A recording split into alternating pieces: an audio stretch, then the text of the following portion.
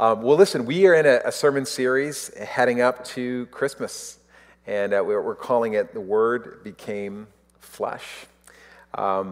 It comes from John 1:14. It says this: "The Word became flesh and made his dwelling among us." And so what we've been celebrating over the past 3 weeks is this, like the incarnation, the truth that God sent Jesus to us to live as one of us. And we've been asking this question, which is seldom asked, mostly assumed, but the question, why? Like, why did God send his son?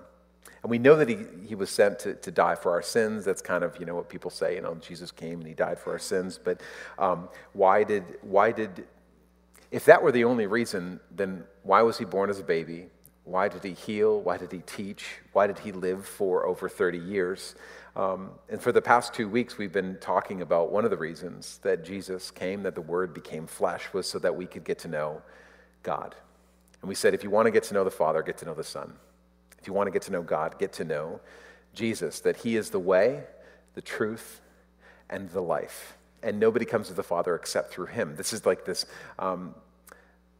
reality that it's a very exclusive and also very inclusive claim of Jesus. And so as we talk about and continue that question of why today, we're going to take a look at probably one of the most well-known and most quoted scriptures in the Bible, John 3:16.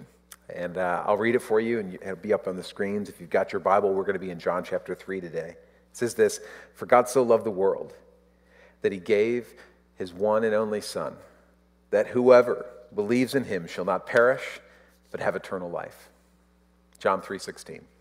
You'll see, football players have John 3:16 written. People quote it. It's written on mugs and stationery and all kinds of things. And many times we read this verse, John 3:16, almost like it's like a standalone verse. Like it just kind of exists apart from anything else. John 3:16, like it's a standalone. And the interesting thing is that most people don't even necessarily know what comes before or after John 3:16. Most people don't even know what the rest of John chapter 3 is about. And if you read it in its context, then you start to realize that John 3:16 is actually the culmination of an encounter that Jesus had with a Pharisee named Nicodemus. And so today, as we read, I want to take us some time to lead up and read John chapter 3, 1 through 16, and read that quote in context. And my prayer is that even as we talk about why Jesus came, that God reveals to us and reveals to you, reveals to me that one of the reasons why Jesus came, one of the reasons why God chose to make the Word become flesh. So why don't you stand with me as we read John chapter 3. We're going to start in verse 1. You may have heard this and didn't know that they were connected, but they are. John chapter 3, verse 1 says this: "Now there was a Pharisee, a man named Nicodemus, who was a member of the Jewish ruling council.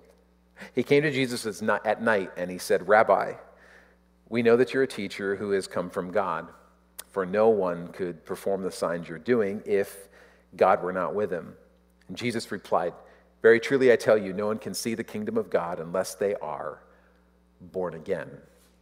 'How can someone be born when they're old?' Nicodemus asked. 'Surely they cannot enter a second time into their mother's womb to be born.'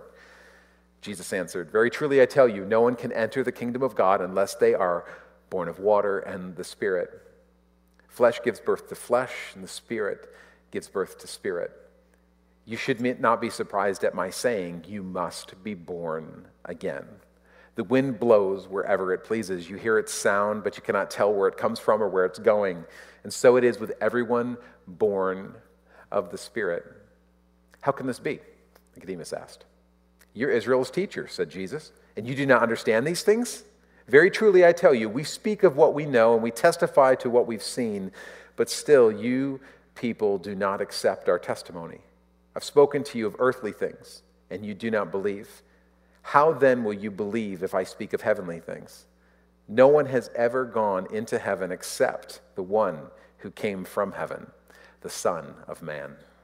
Just as Moses lifted up the snake in the wilderness, so the Son of Man must be lifted up, that everyone who believes may have eternal life in him. For God so loved the world that he gave his one and only Son, that whoever believes in him shall not perish, but have eternal life. For God did not send his Son into the world to condemn the world, but to save the world through him. Lord, I thank you. I thank you for this reminder in this Christmas season. With all the craziness and parties and gift giving and receiving and all of the demands that we place on ourselves and are maybe even placed on us by others. Lord, I thank you for this reminder, this needed reminder of why you came in the first place. You came to give us life, and life abundantly. Lord, I thank you that you sent your one and only Son, made the Word become flesh, Jesus, to dwell, to live as one of us, to make a way where there was no way. So Lord, we thank you for that. May you just reveal your word to us in a greater way today. In Jesus' name, amen. You can be seated. Thanks. I don't know. I've actually never heard someone preach on John 3:16 and read the story of Nicodemus and put them together. Usually they're kind of separated. And so today what we're going to do is we're going to kind of walk through this encounter that Jesus has with a Pharisee. And it begins in verse 1. So let's read it. This is kind of what we do here. Verse 1, now there was a Pharisee, a man named Nicodemus, who was a member of the Jewish ruling council. It's important for you to understand some of the things that you may not understand. If this is your first time going through reading the Word of God, you may not realize that the Jewish ruling council that it talks about here in verse 1 was also called the Sanhedrin. You may have heard it termed that before. It was kind of like the Supreme Court for the Jewish people. There were upwards of 70 men who sat on this council, and they represented Israel to Rome. And so they would make decisions and rulings, and they would represent the people of Israel to Rome. And Nicodemus was a Pharisee who held one of these prestigious positions. And so Nicodemus shows up at night. We don't know why. A lot of people don't know. You know, they kind of say, well, this is probably why he showed up at night. I don't know why, if he was trying to, make sure that nobody saw him, that he was associating with Jesus. We really don't know why he shows up at night, but he shows up, and he probably shows up with some questions, as most people would, wanting to have a private audience with Jesus. And so verse 2, he says this, it says, it came at night, and he said, Rabbi, we know that you're a teacher who has come from God, for no one could perform the signs that you are doing if God were not with them. Now, what's interesting is that Nicodemus, really, if you read what he says, doesn't even get a chance to ask a question. And what we're about to read in verse 3 is that Jesus comes to answer a question that was never asked. And this seems to be the frustration that most of us have with Jesus. Amen? And this isn't just in the Bible, this is in real life. Because Jesus does not always answer the questions that we want to ask. He actually claims to be the answer to the question that we should all be asking. And time again, it's like, Jesus, I want to know the answer to this. Why can't you tell me this? Why can't you tell me what I'm supposed to do with my life and these? And should I marry her or this or that? What should I do? What school should I go to? And so many times we're left wondering, saying like, I'm just not quite sure. And Jesus goes ahead and answers the question because he says, I am the answer to the question that you should be asking. And Nicodemus doesn't even get to question number 1, and Jesus is already answering him to the question that he never asked. Verse 3, Jesus replied like he's answering. Very truly, I tell you, no one can see the kingdom of God unless they are born again.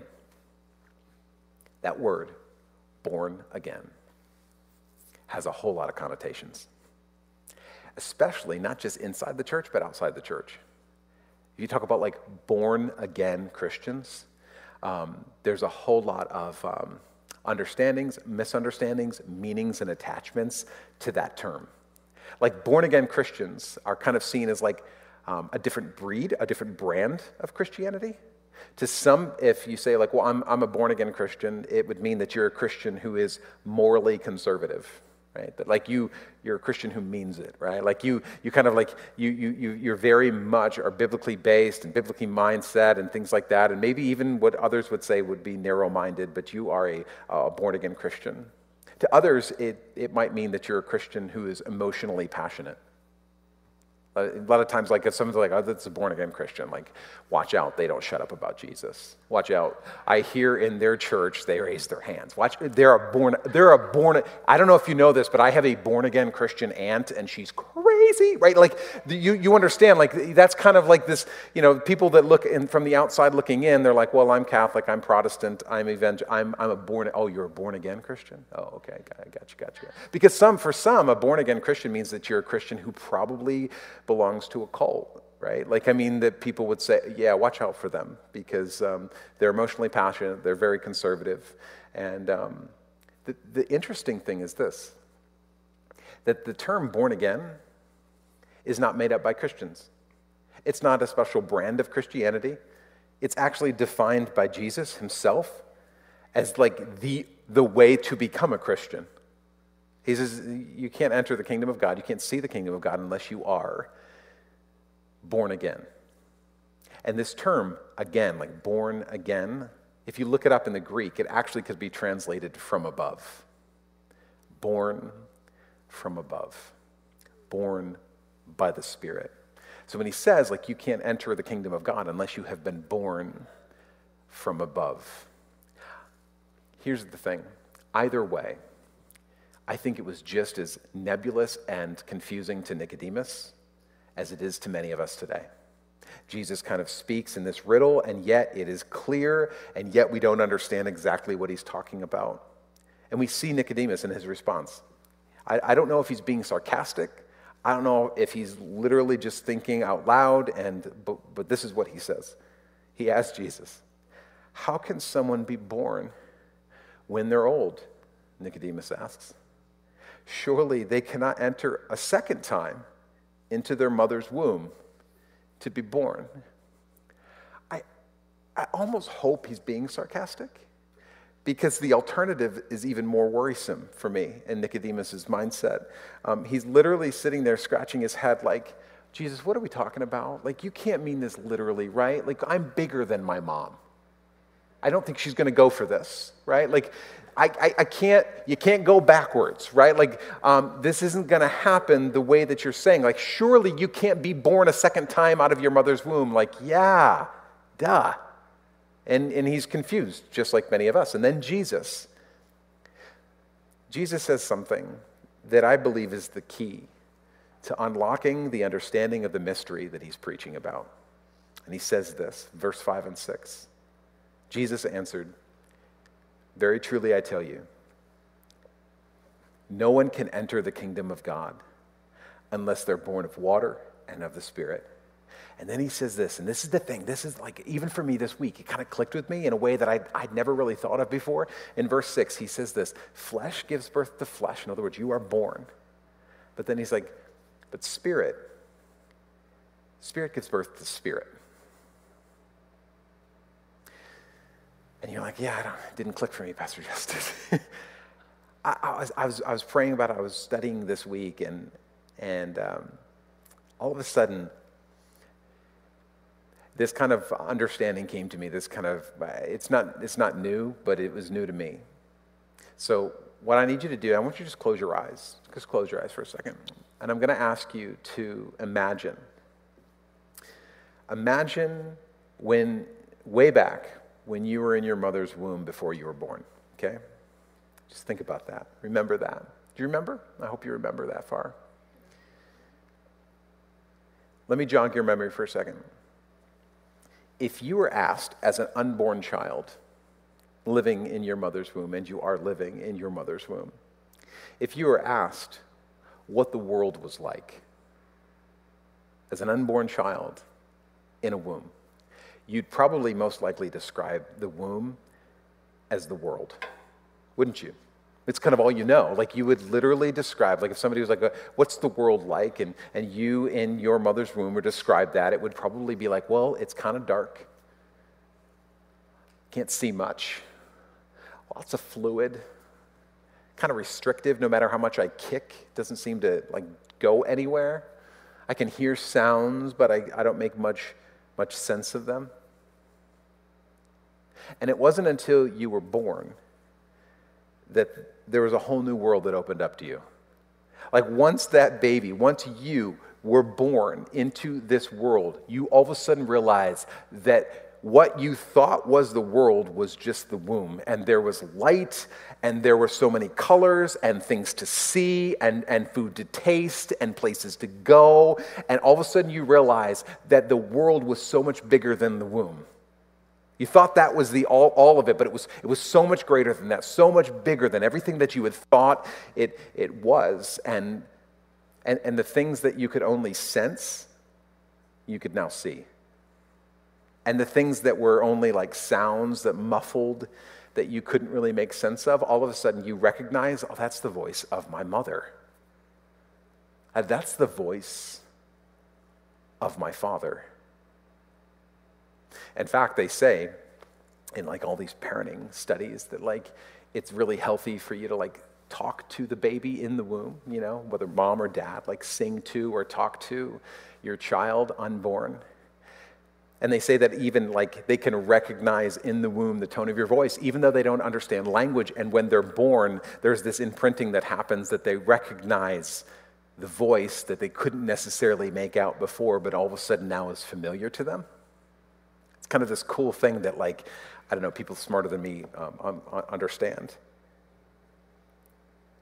And then Jesus comes along and he says this, in the same way, being born again by the Spirit changes everything. Just like you were a baby in your mother's womb and you thought the womb was the world, when you were born, it changed everything. Being born again by the Spirit changes everything. He says you can now see, you can read verse 3 and verse 5. He says you can now see and you can now enter the kingdom of God once you are born again. So just as you thought that the womb was your world and being born changed your mind, in the same way you thought that the kingdom of this world was all that there was. And being born again changes your mind. Being born again opens up the ability to be able to see and to enter the kingdom of God that's all around us. And it means that the things that you didn't see before, you can now see. It means that like you'll have eyes to see what God is doing in and around you. It means that you'll receive divine wisdom that you didn't grasp before. Like when you are born again, all of a sudden you have ears to hear. Jesus says it all the time. Those who have ears to hear, let them hear. What is he talking about? Everybody's got ears. He's not saying like if you're deaf, like open up your ears, turn your hearing aid on so you can hear. He's literally saying those who have spiritual ears to hear, you will grasp something that most people won't. And so when we're born again, those things that we couldn't necessarily see or make out or couldn't grasp or couldn't understand, all of a sudden we see clearly what it is that God's doing in our midst, and we didn't see it before. All of a sudden those muffled things that we thought, oh, I'm so spiritual, I'm just kind of like, I just love being spiritual and moving around. All of a sudden, when we are born again, we recognize that was my Father speaking to me all along. And I didn't see it. And I wasn't sure what it was. But I see that he's been leading me all along. You'll have ears to hear your Heavenly Father's voice that you couldn't make sense of. In John 10:10, Jesus says, the thief comes only to steal, kill, and destroy. And then he tells us why he came. He literally says, I have come that they may have life and have it to the full. He's talking about being born again. This term that has got so much flack, this term that like we think Christians have made up, and it's just kind of like this weird super Christianese type of thing. Jesus says, no. Actually, this is the way, this is the truth, and this is how we gain the life that I've afforded for you. It's like Jesus is saying that being born again opens up the ability to see, to perceive, and to know, and to enter the kingdom of God that is so close for some and yet feels out of reach for others. He's like, I'm here. That's why when Jesus talks about the kingdom of God, it's like this already but not yet. It's like it's here, but those who have ears to hear, they'll hear this. Those who have eyes to see, they will see it. The kingdom of God is here, and yet it's not. I want you to walk in that. And just like it's our responsibility, right? When we are born into this world, it is our responsibility to grow, it's our responsibility to mature and to discipline ourselves. When we're born again, it is also our responsibility to grow and to mature and to discipline ourselves, to train our senses, to hear our good shepherd, to keep our eyes fixed on what it is that God's doing. It's easy to see what Satan's about. It's easy to see what the pattern of this world is. It's a little more difficult for us to stay attuned to what our good shepherd is speaking to us. It's a little bit more difficult for us to see God in the midst of drama and everything else around us. And to know that man cannot live by bread alone, but by every word that proceeds from the mouth of God. To know that I can read all these things and I can scroll through Facebook and Pinterest and Instagram and I can do all of these things, but to know that man does not live by Pinterest alone. Man lives by every word that proceeds from the mouth of God, so that when we get into the Word of God, we realize that it has life and life abundantly. We realize that it is something to actually chew, to eat. It satiates the inner longings. And just when you're thinking, like, I don't know, Justin, like, it seems like you're kind of being like a born-again Christian. Jesus doubles down in verse 7, and he says, I think he says it to Nicodemus, I think he says it to you. You should not be surprised at me saying, you must be born again. In other words, like, I understand this may freak you out. I understand you've been like, I don't understand what this looks like. This is kind of awkward, but there is this knowing in your knower that there's more. There is this idea that, like, eternity is in the heart of every person. We love to run after things that appear to be spiritual.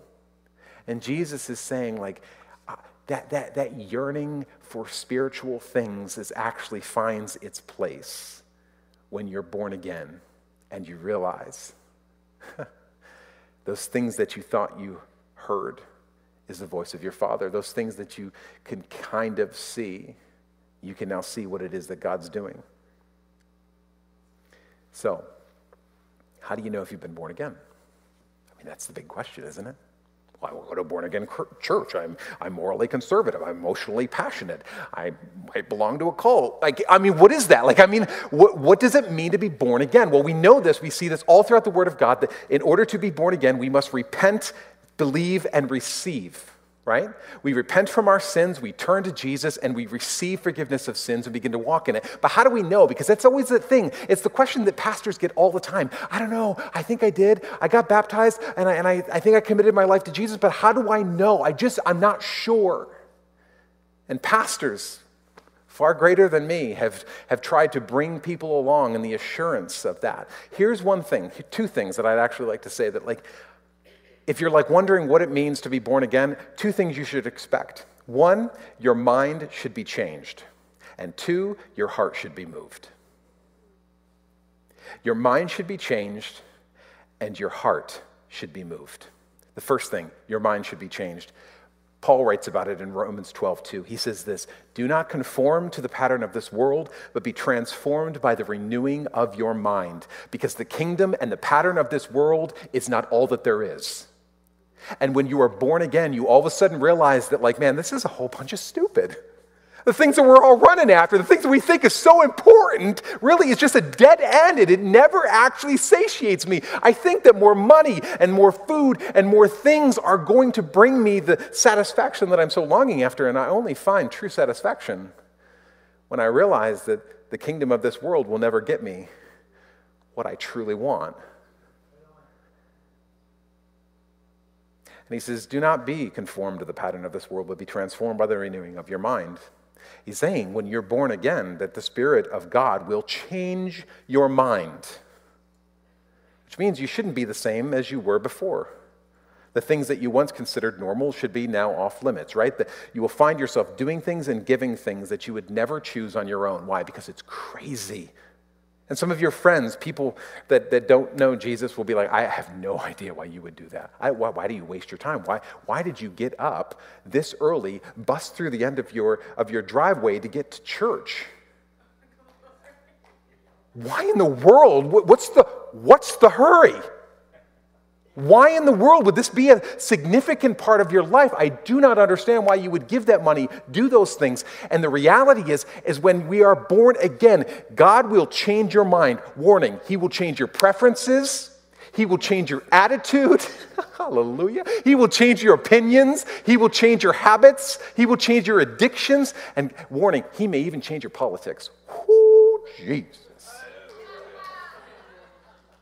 He actually thinks that He should have a say in all areas of our lives. And He's like, I want to change you from the inside out. I want to change your mind. And the second thing is that your heart should be moved. It is John 3:16 in a nutshell. God's heart was moved, and He was so moved for you that He chose to break His own rules.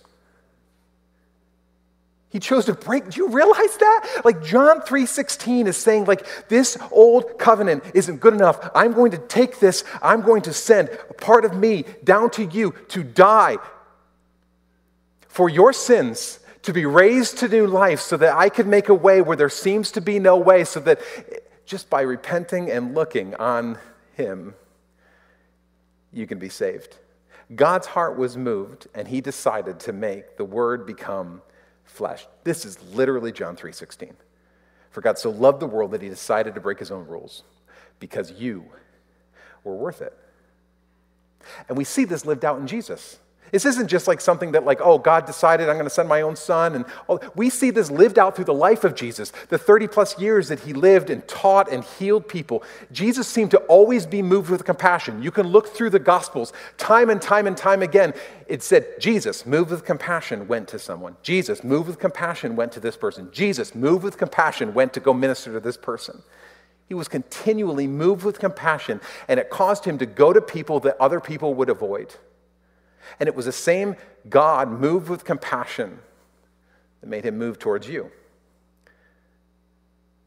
when He would have otherwise maybe avoided. And Jesus would move with compassion. He would heal people. Move with compassion. He would talk to people. Move with compassion. He ate dinner with sinners and tax collectors, people that nobody else would want to eat dinner with. Move with compassion. He would love people who were unlovable. Move with compassion. He died for you. Do you realize that Jesus did not die for sin? He died for sinners. Jesus didn't die for the law. He died for lawbreakers like you. And when we fail to see that He saw, move with compassion to move towards you when you really didn't deserve it, it says Christ died for sinners even while they were still yet in sin. He died for you and considered you worth it. He essentially came, God became flesh because you were more important than His view. And so He made a way where there wasn't a way. And if you're born again, not only is your mind changed, but your heart should be moved in the same way that the Spirit of Christ was moved to people that most would avoid. We should find ourselves moved with compassion towards people that others would avoid. And if we decide that we're going to truly work with Him, walk with Him, watch how He does it, then we will start to see people, individuals, not groups, not races, not political parties. We will start to see people, individuals, not our enemies. And we would say that you are more important than my view. And I watch Christians wonder why the church is not making more of an impact in the world today. Could it be that we hold people who God loves at arm's length, waiting for them to do the impossible, to change from the inside out without being born again? Could it be that we fail to truly embrace people and say that you're more important than my view, and I believe that God wants to encounter you? Our minds are changed, and our hearts are moved. And then Jesus goes on, and there's something that sticks out to me, and I know we kind of brushed through it, But Jesus makes this Old Testament reference, and you probably heard it, and you're like, that sounds really spiritual. I have no idea what that means. Verse 14 and 15, let's read it. He says this, Jesus said to Nicodemus, just as Moses lifted up the snake in the wilderness, so the Son of Man must be lifted up, that everyone who believes may have eternal life in him. Now this sounds kind of like it's out of left field. Jesus is talking about, like, you must be born again. You got to be born again of the Spirit. You can't see the kingdom of God. You can't enter the kingdom of God unless you're born again. And then he starts talking about this snake on a pole, and you got to lift it up, or else you can't be healed. And so I started looking it up. I'm like, okay, well, what is this that that Jesus is referencing? And quite honestly, this part that seems like it's out of left field is now my favorite part. And it is literally 2 verses before the most quoted verse in the Bible. We got verse 14 and 15, this weird quotation from reference to the Old Testament. And then verse 16 is the most quoted verse in the Bible. What is it referring to? It's referring to Numbers chapter 21. Let me give you a thumbnail sketch of Numbers 21 so we don't have to read all of it.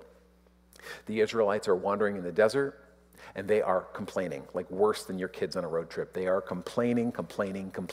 Nothing makes them happy. They're like, we got no food, we got no snacks, we got this manna. I hate manna, I don't want any more manna. We got no water. Why did you even, bring us on this road trip? You should have just left us in Egypt so that you just bring us out here so we can die on this road trip that never ends. And then it gets worse. You think, how can it get worse? It gets worse. These venomous snakes start appearing and biting people. Horrible. And then they start dying. And so they run to Moses and they're like, we're so sorry. We're sinning against God. Please ask him to get rid of these snakes. They're biting us and snakes freak me out and they're killing us and all of these things. And so Moses is like, oh my gosh, these people. How much longer? He says this all the time. How much longer do I have to stay with these people? And then he goes to God and he asks God, he's like, God, we got to get rid of these snakes. Can you please remove this? And God tells Moses to do something really actually kind of strange. He tells Moses to make a bronze snake and to put it on a pole and to raise it up high. And he says, and if people come and look at it, then they'll be healed.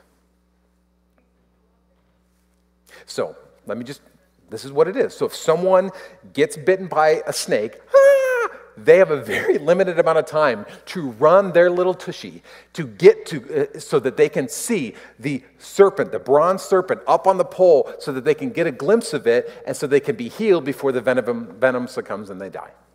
This is the plan. Run as fast as you can to get to the serpent on the pole so that when you see it, you can be healed. And the question is this, what in the world does that have to do with anything? Right? Now think about this, what do you think that some of the Jews did? When Moses was like, all right, this is what God told me, I made the snake, lift it up, you got to come, if you get bit, you got to come see this. What do you think some of the Jews did? Nothing. I bet some of them did nothing. I have to what? I have to go look at a bronze serpent on a pole? No thanks. I don't have time for this, right? I'm a busy guy. I don't know if you understand this. I'm a big deal. Right? I don't have faith. I'm not going to have faith in that. That seems absolutely absurd. Why don't you give me some of those magic herbs, right? Just give me some of that. I'll just take some of those magic herbs. That's going to take care of this. And if that doesn't take care of it, then you just cut me open again. And I will suck the venom out myself because I don't need your help. I don't need this whole serpent on a pole thing, right? I watched on TV. I could just suck it out myself if I get to it, and I don't need it. You know what? If I just act like it didn't happen, then I'm going to be fine. I'll be fine. And the answer to their ailment was in looking in faith to this uplifted serpent. Now, what in the world? Jesus quotes this right before the most quoted verse in the Bible. What in the world does this have to do with anything? I mean, I bet Nicodemus was thinking the exact same thing because, I honestly think that Jesus knew that he would get it later. Have you ever had Jesus do something or tell you something and you didn't get it in the moment, but then like maybe a little bit later, it made complete sense to you. Like, that's what he was talking about, right? You get like a word for the year and you're like, that seems like I had some bad pizza. I don't think that's a word for the year for me at all. And then all of a sudden God confirms it and you're like, that is what he was talking about. See, I think that even Jesus, right before he quotes the most quoted verse in the Bible, he knew that Nicodemus may not get it right now, but he'd get it later. Because just as maybe, as Jesus was about to be crucified, and so Nicodemus, remember, he was on the Sanhedrin, so they were there to watch this. They were the ruling council to put Jesus to death. Maybe, as he's looking around and above the heads of the crowd of people watching that crucifixion that day, Jesus, the perfect Lamb of God, was lifted up,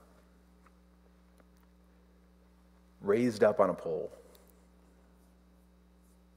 and he became sin. And when you look at him in faith, all of your sins are laid upon him. And it doesn't even make sense. And it sounds so preposterous.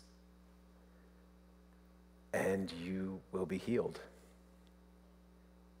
Just like he said.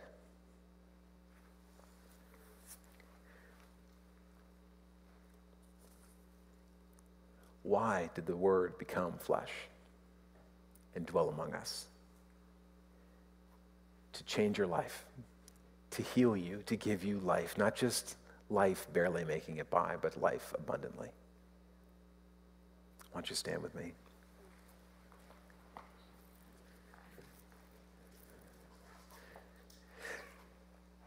Now, you probably may be thinking, well, that sounds really nice, Justin. But that's a great story of Nicodemus. Probably he saw Jesus lifted up. I believe that there was something that happened that changed in Nicodemus, that he finally believed in Jesus, that Jesus was exactly who he claimed to be from the beginning. And that Nicodemus didn't see it then, but he saw it now. Jesus was the Messiah. And Nicodemus' mind was changed and his heart was moved. And you're like, well, how can you be sure of that? I wanted to bring your attention to John chapter 19, verse 38. This is after Jesus was crucified. Verse 38 says, later, Joseph of Arimathea asked Pilate for the body of Jesus. Now, Joseph was a disciple of Jesus, but secretly because he feared the Jewish leaders. With Pilate's permission, he came and took the body away. Now, think about this. Who would want to be associated with Jesus at this point? This is a very dangerous position for Joseph to put himself into. Jesus is crucified and dies, and he asks for the body. And some of you know that he was actually buried in this borrowed tomb, Joseph's tomb. But the thing that I love about Joseph of Arimathea, he doesn't care who knows. He doesn't care who sees. He cares for the body of Christ. And keep reading in verse 39. He was accompanied by Nicodemus, the man who had earlier visited Jesus at night. And Nicodemus brought a mixture of myrrh and aloes, about 75 pounds, very, very costly. And the two of these guys lavishly care for the body of Jesus. And they had so much to lose to be associated with Jesus. And they had nothing to gain if Jesus were just an executed criminal, justly executed. But Nicodemus must have believed. It's the only thing that makes sense. Nobody does this unless their mind is changed and their heart is moved.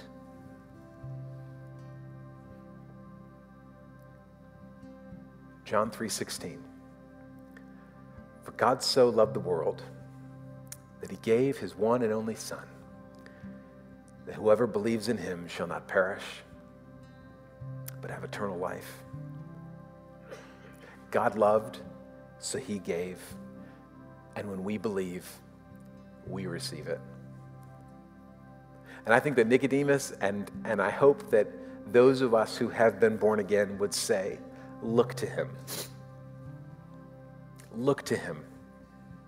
Run to him. And it's not because you deserve it. It literally has nothing to do with you. It has to do with a God who thought that you were more important than his view, and he broke his own rules to make a way where there seemed to be no way. When God's heart was moved, he chose to make the Word become flesh and dwell among us for you, to give you life and life abundantly. Not just so that you can be born, but that you can be born again.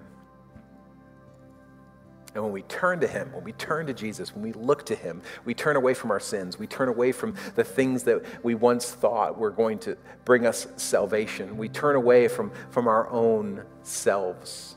And my question to you this morning, and I want to leave you with this, is this question is like, to what are you looking to? To what are you looking to? Are you looking within yourself? Are you looking to the world around you? Or are you looking to Jesus? And just like that baby, when that baby thought that the womb was the world, and only when they were born realized that the world is so much bigger. Jesus says, in order to see the kingdom of God, in order to enter the kingdom of God, you must be born again. You must be born from above. Why? Because you thought that the kingdom of this world was all there is. You thought that everything hinged on who was elected. You thought, oh my goodness, if I don't get this job, everything's going to fall apart. You thought that if this doesn't happen, then... And Jesus says, open your eyes and see what it is that I'm doing. It's so much bigger than you thought. I've got things in mind that I want to see happen if you would just listen, see, and enter the kingdom of God. So Lord, we lift you up. We lift you up in this place. May we be reminded to keep our eyes fixed on you, the uplifted servant, the uplifted Son of God. May we remember that you've got so much more going on, so much more at stake than the kingdom of this world and the things that we think are so important. God, you have values and things that you want to change our mind and move our hearts. May we be responsive as born again, born from the Spirit, that we would move with your Spirit, that we would walk with you, work with you, and watch how you do it, that we would be moved with compassion to go to people that others would avoid. That we would choose to love those above our views, so that you can truly say, God so loved the world that he gave his one and only Son. That whoever, that would be you, that would be me, that would be people like you, that would be people not like you. That would be your friends, and that would even be your enemies, that he came to make a way. And so, Lord, we lift you up today. We worship you today. I pray, church, whatever you got to do, whether it's you just making this decision for the first time, or you're just recentering and realigning your heart today as you enter into this Christmas week, maybe you come down here during this time of worship and just realign your heart, saying, Jesus, I choose to keep my eyes on you. And it's so tempting to look around. It's so tempting to listen to this whisper and to see this thing. But Lord, I choose to see you in the midst of my drama. I choose to hear your voice in the midst of the cacophony of noises around me. I want to seek your face and to see you. In Jesus' name, let's worship.